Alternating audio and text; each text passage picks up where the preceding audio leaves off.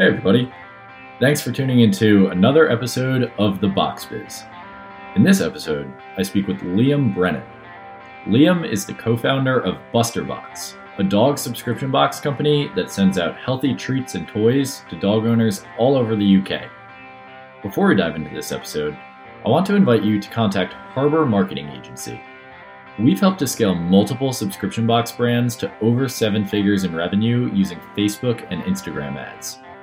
We're currently taking on a few more clients who are looking to aggressively scale up their subscription box, and we're so confident that we can achieve results that we'll give you a 100% refund if we don't beat your current agency or current Facebook ads results within the first 30 days. This offer only stands for the next few clients we take on, so contact us today at harbormarketingagency.com to see if you qualify. Now let's dive into the episode. All right, Liam, thanks for coming on to the podcast, man. Yeah, thanks for asking me. I'm delighted to do it. I saw some of the stuff you're sharing in your Facebook group, and I think a lot of the advice you're giving is spot on. So happy to jump on this with you. Awesome. Well, yeah, as I said before, definitely always a pleasure to connect with other experts in the subscription box industry. So excited to chat today. So just to kick things off here, can you tell us a little bit about who you are and what you do? Yeah, no problem.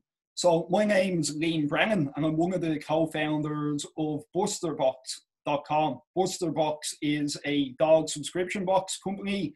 We send out healthy treats and fun toys to thousands of subscribers all throughout Ireland and the UK.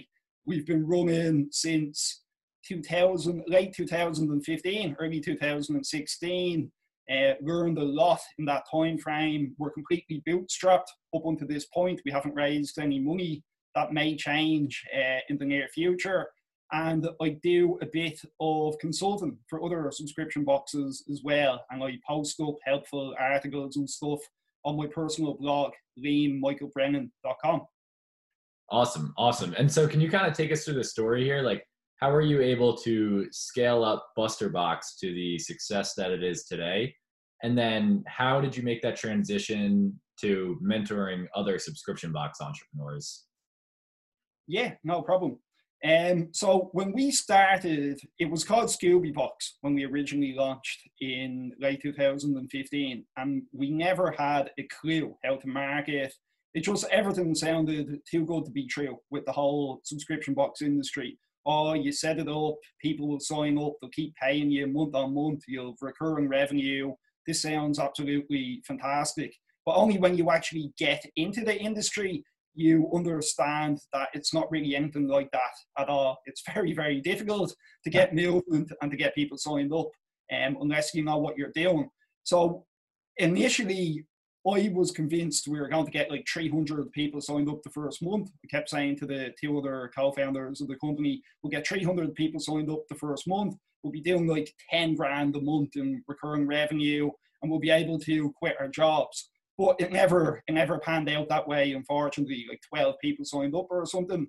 And very quickly we realized that our ideal customer was on Facebook, but we never had a clue how to advertise. We're making all the mistakes that most people make when they get involved in Facebook ads. We were boosting posts. We weren't structuring campaigns properly. We had rubbish offers, just all the mistakes. So we'd be lucky if we signed up a few people every single month. But we just kept at it. We invested in courses. We kept testing. We got completely obsessed with it. And after a few months, we quickly understood some key principles which would allow us to scale. I think it all comes down really to direct response marketing and kind of understanding that. And once you get your head around that, you can apply them rules to Facebook, to direct mail, to insert marketing, to radio adverts, to TV. You can really apply them principles to anywhere regarding offers and stuff. And that was really it. We just started getting movement. We appeared on Dragon's Den, and very quickly we had thousands of people signed up. Man, that's awesome. And yeah, good for you, because a lot of people will get into Facebook ads and they'll do exactly what you did, where, they'll boost a post or they'll use the wrong campaign objective, and then they'll, the ads won't work. The ads won't convert any customers. and they'll say to themselves, oh, Facebook ads don't work. And it's like, no, Facebook ads work. It's it's just your strategy didn't work. So Strategy. yeah, and it's, good for you guys for sticking with it. And so let's dive into that, because I know, you've had some success there and you're big on pushing Facebook ads, and I'm obviously a big Facebook advertising advocate myself. And so what are some of your best tips for subscription box entrepreneurs to launch a successful Facebook ads campaign? So I briefly mentioned this to you just before we started recording, but I came across something you posted in your own group, and I couldn't agree more with it. I think it's perfect advice. I really think everyone needs to pay attention to it. So you need to kind of forget about all this complicated stuff when you're getting started out. ABO campaigns, CBO campaigns, manual bidding, advanced retargeting strategies, all this stuff you kind of need to push to the back of your mind. You need to understand, number one, what objective to pick. So you're going to pick conversions. 99% of the time, you're going with the conversion objective. Number two, you need to know how to structure a basic campaign. Nothing complicated, just what ad sets are, what ads are, and the overall structure of a campaign. Then you need to work on your offer. You need to have an offer that people actually want to sign up to, that people are going to be excited to, which is going to entice them to head over to your website and actually sign up for your box. And you need to have strong copy, good box opening videos, and then you just put that in front of the right people and you see what happens. Yeah, that's so spot on. So many, and this is something that I see all the time as well. It's like so many subscription box entrepreneurs will try to start out on Facebook ads, and they drive themselves absolutely crazy by, thinking about, like you said, CBO versus ABO, or manual bidding versus auto bidding, or what placements to use. And the reality is, like, none of that matters if your offer sucks. Yeah. And, it's like you can have the best placement and bidding and retargeting combination in the world, but if you're driving an offer that nobody wants, your ads will never work. And so it's just get that ready to go, and it's step number one. You'd be ready to do it. It's like the analogy, if you went out, right, and you had an absolutely rubbish offer, and you went out and you hired like the best marketing agency in the world who knew every single trick on Facebook, they knew all this optimization, they knew everything, they would struggle scaling an offer that nobody wants. They're not going to be able to wave a magic wand and suddenly people are signing up for 6 months at full price. It's not going to happen. Whereas if you've some basic understanding of Facebook, you know how to structure a campaign, but you have a red hot offer that people actually want to sign up to, you're going to absolutely kill it. Right. And yeah, that's totally true. It's kind of like that saying, you can't put lipstick on a pig. Yeah. Yeah. And like, I'll be honest, we see that all the time at Harbor Marketing Agency. Like, one of the main things that we look for when we're taking on a client is, do they have sales already? If their product has been validated as a product market fit, and, we go in and audit their Facebook ad campaign and we see that they're selling even with the mistakes they're making in their Facebook ad campaigns, that's when we're like, okay, yeah, we can crush it for this client. There's big opportunity. Yeah, but we actually turn away a lot of clients because they'll come to us and they'll be like, oh, like, I want to scale to 1 million really quickly, but I don't have sales and I don't have a validated offer, and it's all these things. And we'll be like, all right, well, just so you know, this is a test. We can't guarantee anything because we don't know if it's a validated offer yet. And I think a lot of people just don't realize how important that is. Like, you have to have a product that people want. Yeah, you have to have a product, you have to have an offer, and you have to be in a niche as well that can scale. Like, there's no point saying, oh, you're going to build a $10 million a year business, but your niche is so small, there's not enough customers in it to actually support a business of that volume. So that's really interesting. Let's dive into that a little bit. So how important should every subscription box company have a niche? And if so, what size should that niche be? How niche should they get? Because, you also look at, say, like Dollar Shave Club, for example, which is one of the earliest, most successful subscription box companies. And they're just like men's razors, which is a massive market. So if you're launching a subscription box company in 2020, what route would you go? Would you look for one of those mass market strategies, or would you go more niche today? It depends, right? You can look at it two ways, because if you're dead right in what you're saying, and if we look at the biggest subscription boxes so far, a lot of them have been mass market. If we're looking at Birchbox, Dollar Shave Club, Harry's, Barkbox, any of the really, really big ones, Blue Apron, they're really, really mass market subscriptions. But all of them companies have raised a serious amount of money to get to that point. So it really comes down to where you want to go in your business and what you want to do.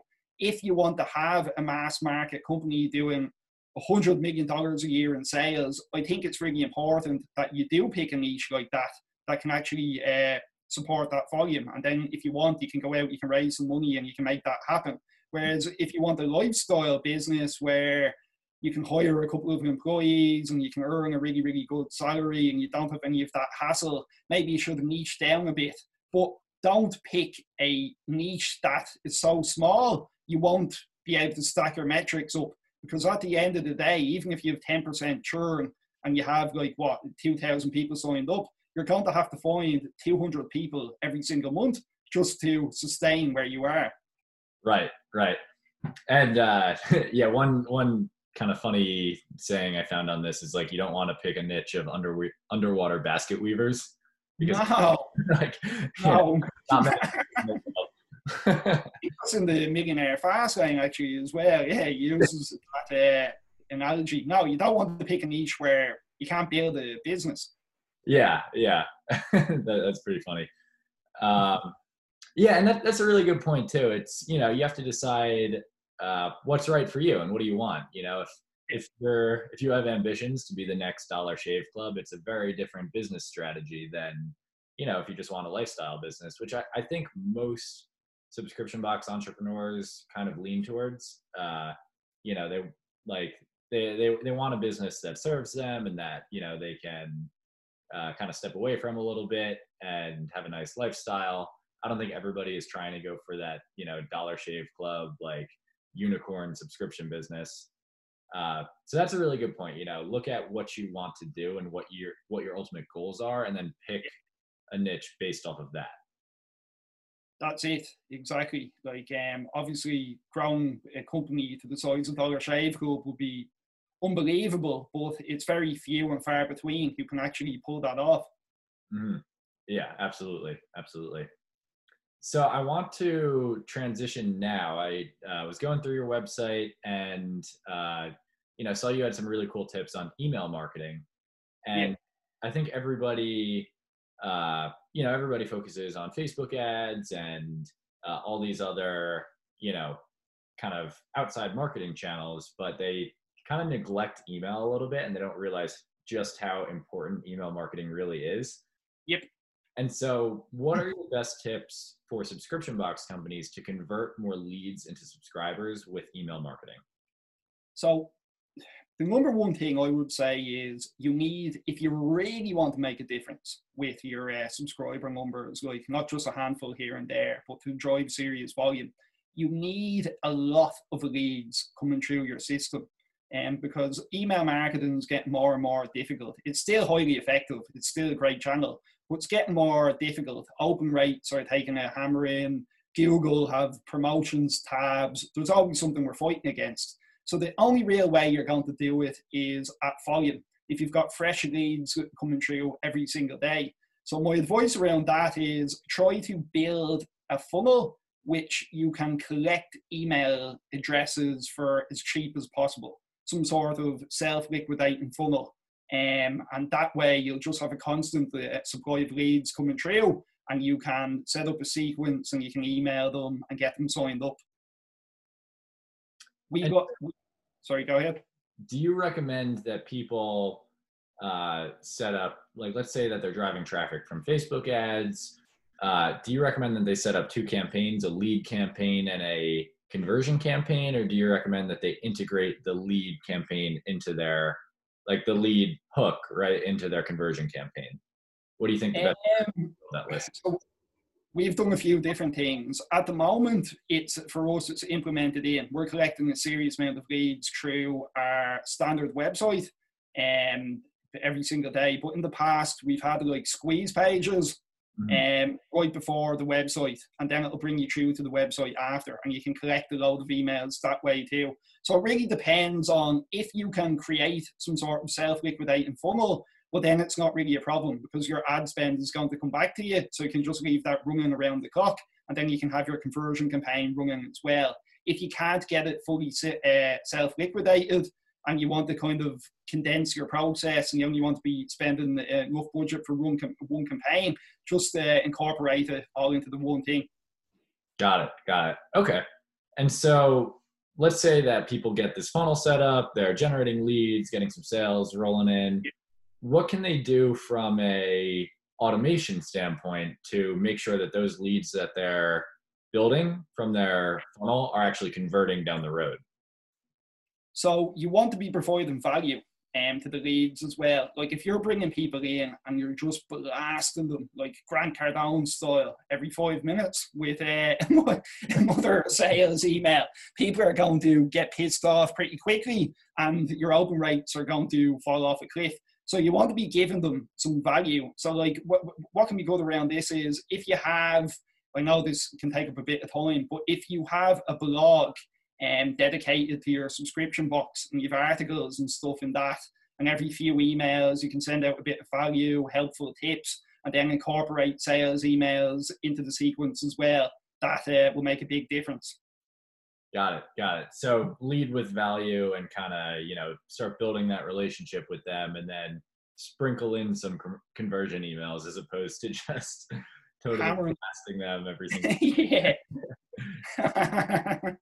Yeah, that's pretty much it. And then like you can use, for our sales emails, we try to keep them as funny as possible, but that's easy for us because we're in the dog space. So people are delighted to see funny pictures of dogs, and we can quickly throw a campaign together with like a dog wearing some sort of outfit and incorporate it into a sales email, and they convert really, really well. What we found as well, if you put, for us anyway, our subject lines, if we make them funny, the open rates are way higher. So our subject lines will be things such as, hello, can I speak to the dog of the house? Stuff like that. And they open really, really well. Yeah, that's a really good point too. It's, I think, deliverability and open rate are kind of the two things that you want to get down there. Deliverability being, what percentage of your emails are actually landing in the actual inbox and not the promotions folder or the spam folder. And then, you're spot on, like open rate, you have to test out different subject lines and find out what works for you. I remember when I was at Hunt a Killer, we were a murder mystery subscription box company. Like we would always use these like really like creepy subject lines. And it stood out in the inbox. It wasn't just your typical like 10% off today only that every single brand. Yeah. It was, like I can't think of an example that we would use right now. Like it might have been like, what if a serial killer said this to you or something like that. Yeah. And it builds up curiosity and people are like, oh, I want to read that and see what it actually says. Right. And so I think it comes down to, finding your brand voice like you guys did. You noticed that like that funny kind of, entertaining tone worked really well. And then using that brand tone and baking that into a subject line that spikes curiosity. Yeah. That's it. And so, okay, so that's for converting people. Now let's dive into customer retention. Yeah. What are some of your top tips to retain more customers? Like how can subscription box companies lower their churn and increase lifetime value? So I think it's really important to have a cancellation saver and to quantify it with proper data.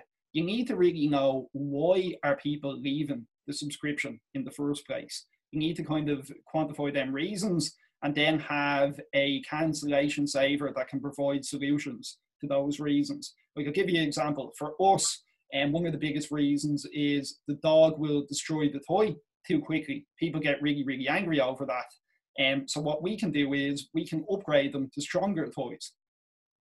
That's we can upgrade, we can upgrade them to stronger toys, and that keeps the people really, really happy. And that's really the same for any subscription box. You should be surveying people at the bare minimum and finding out why they're actually leaving, and then come up with a solution to solve the problem. Is it a price issue? Too expensive? Okay, we'll put you on bi-monthly. Okay, we'll downgrade you to a smaller sized box. Don't like some of the products in the box. Okay, we've got a special list of custom boxes we can move you over to. That's kind of what we do as well. We have a decent percentage of people who, I wouldn't say they get a custom box, but they ask for specific items every single month. And we go out of our way to fulfill them asks, because if we don't, our churn will be way higher. Right. And yeah, it comes down to just giving the customers what they want. Yeah. And, I had an interview with Christopher George last week of Subscription Trade Association. Okay. And we were saying the exact same thing. It's like, man, people have to survey their customers and really understand like what their customers are looking for. And you guys had very similar retention tips, and it's because that's so spot on. Like you just have to, actually reach out to your customers and be like, okay, like what can we do better? How can we improve this experience? And they'll let you know. And if you can make those product iterations and improve your product over time, your churn will be lower, your lifetime value will be higher. Because, in my opinion, the number one reason that people either don't sign up in the first place or they don't stay subscribed is because it's a value proposition issue. They're not seeing the value in the box one way or the other. And so if you can work to improve the value, your entire business as a whole will significantly improve.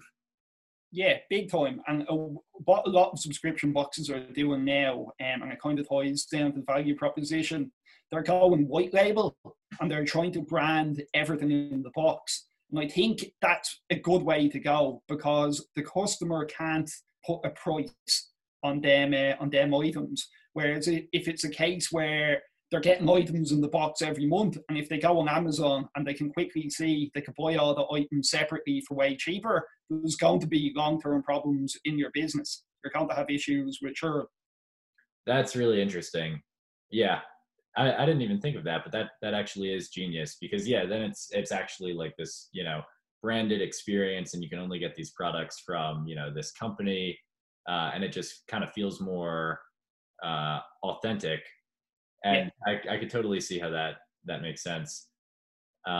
So any other retention tips there so we went over save offers, and we went over, improving the value proposition in your box. Are there any other, nuggets of gold that you want to share for retention? Yeah.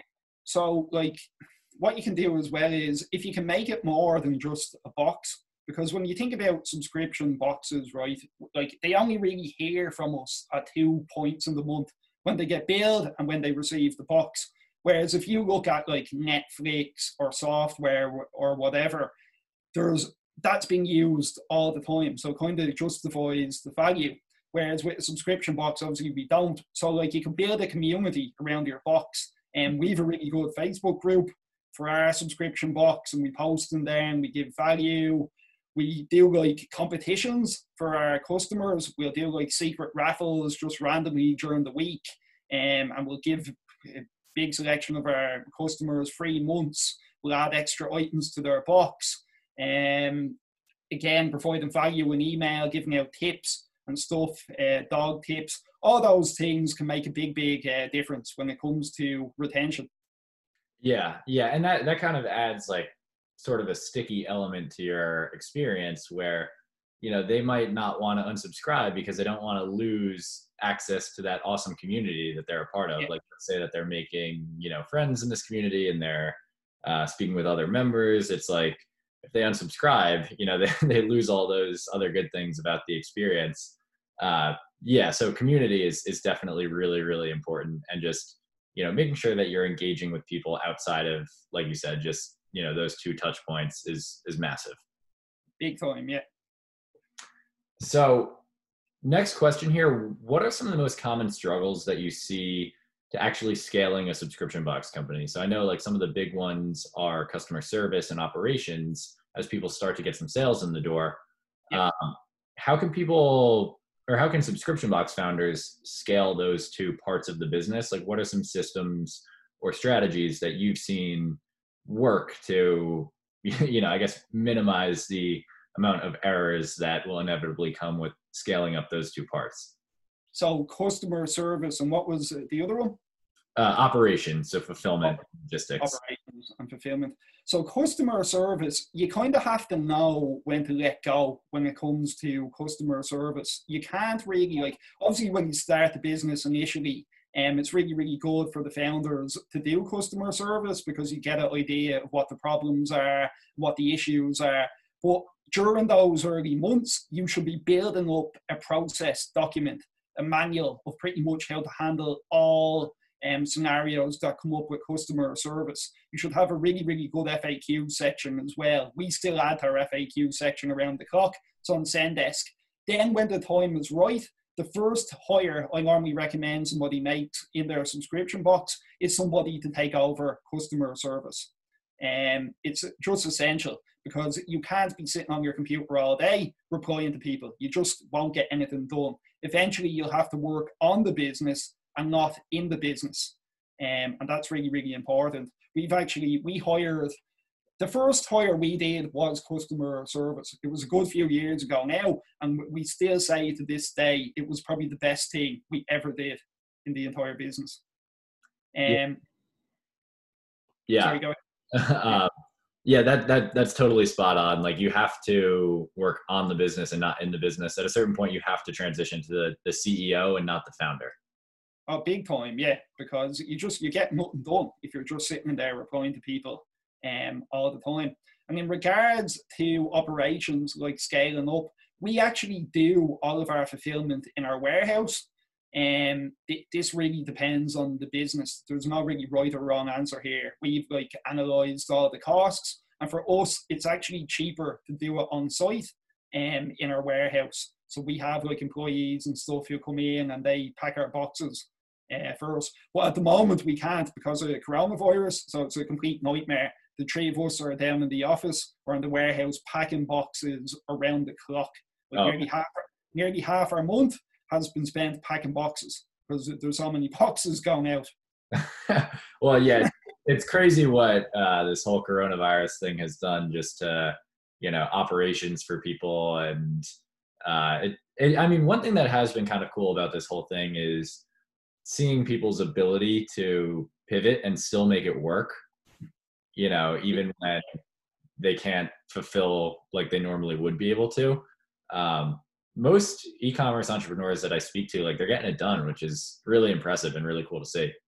Yeah, it's the same with me. Everybody who I've been speaking to, they've all pretty much seen an increase in sales, and problems have come with that, but they're all good problems to be facing. Right, but right. In regards to scaling up, one of the big things is, right, do you have a business that actually can scale up? That's the kind of question that I'm actually writing an article about that. I think the big thing about that is, right, do you have a subscription box that will support paid advertising to get to those heights, to get to $1 million annual run rate, to $2 million annual run rate, to $5 million annual run rate? A lot of it will come down to churn and the acquisition cost. Like there's a kind of test that I was thinking about, and I've been telling people to do it. And it's like, you need to look at your business when it gets to $83,000 a month. When you get to $83,000 a month, what does your business look like? Is it a case where you can hire people to help you, where you're taking a decent salary, where you're able to pay your marketing cost to sustain that and grow? If so, you have a good business and just keep doing what you're doing. But if it's a case where you get there and you can't really pay yourself, the marketing costs are absolutely through the roof because your acquisition cost is so high, your churn is so high, so you have to spend loads on marketing, and it just sounds like a complete sham. But then you kind of need to stop what you're doing and fix your metrics and your problems, because more subscribers won't really fix your issues. Yeah, that's such a good point. And a lot of this too comes down to, like, if you can have a great value proposition and high profit margins. Yes. Like those are the two things. You will not be able to scale without those two things, because if your value proposition is good, your customer acquisition costs should be low and your churn will be low as well. You should have high lifetime value. And then if your profit margins are high enough, you'll be able to support your customer acquisition costs. You'll be able to scale. And so it's like, those are the two things that are a must if you want to grow a subscription box company. Yeah, that's completely it. Like if it's a case where your churn is so high, people are cancelling after a few months, and you're only making a tiny profit off them, and it basically means if you're selling a few boxes organically, that's fine. You can keep doing that. But if you really want to scale this, it's not going to work. Right, right. And so going on the profit margin point, what is the minimum profit margin that you would recommend subscription box entrepreneurs try to sustain in their boxes in order to scale? So it all comes down really to a couple of different things. There's no really right or wrong answer, because say if you're charging a bigger amount on your subscription, but you have a lower profit margin, but that's off a higher amount, you're still going to earn more money than if you have a massive profit margin off a tiny amount that you're charging for your box. So it's kind of like walking a tightrope, and you kind of have to nail it, because you need to charge a price where customers feel as if they're getting a good value, so they'll continue to subscribe to the actual box, and then you can build up the profit margin throughout the lifetime of the subscription. But you have to earn enough every single month for it to make sense financially as well. So Right. like, there's no really wrong or right answer. I just say this, like if you're charging $30 for your subscription box and you're only making like $3 a month on it, you need to go back to the drawing board and get that up to at least $10.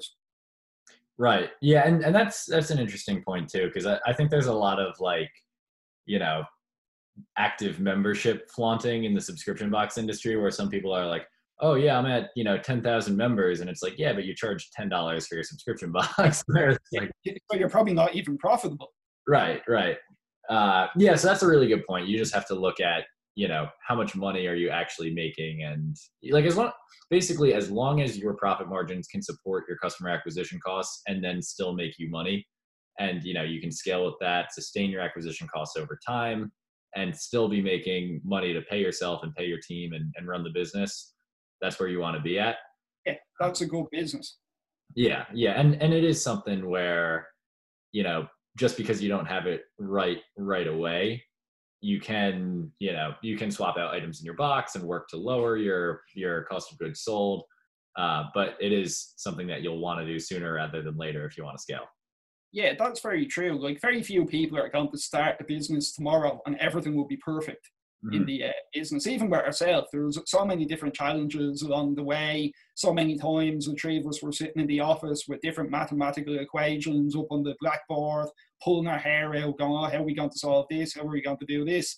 But you just have to be aware of the problems, of what you actually have to do, and you can work through them, and you'll get there eventually in your business. Right. Absolutely. Spot on. So last question here. What's your number one piece of advice for people who are looking to quickly scale up their subscription box company? It comes back to what we were saying initially. It all comes down to the offer. Well, there's a few different things, right? You need to know who your target audience is. You need to have a website that actually converts. You need to have a decent offer, and you need to just put it in front of the right people. That's it. While having a grasp on your metrics, because it has to make sense financially as well. How long does it take to turn a customer profitable? What's your payback period? If you haven't raised a load of VC money or investor money, you need to get the payback period down as low as possible, so you're getting that money back and you can reinvest it in more customers. On the surface, you may have a subscription box that's profitable, but because you haven't raised a load of money, you won't have the cash flow to actually grow it. Mm-hmm. Yeah, so it really comes down to just having solid business fundamentals. Understand your metrics, have solid profit margins again, website that converts, and then just get it in front of people. Yeah, that's literally it. It's that simple. It doesn't even need to be complicated at all. Yeah, people are overthinking it. Yeah. All right, awesome. Well, Liam, thanks so much for coming on to the podcast. How can people connect with you? They can reach out to me at any time they want on my email address, liammichaelbrennan@live.ie, and my website as well, my blog, liammichaelbrennan.com. You'll see loads of tips and articles there about how to grow your subscription box.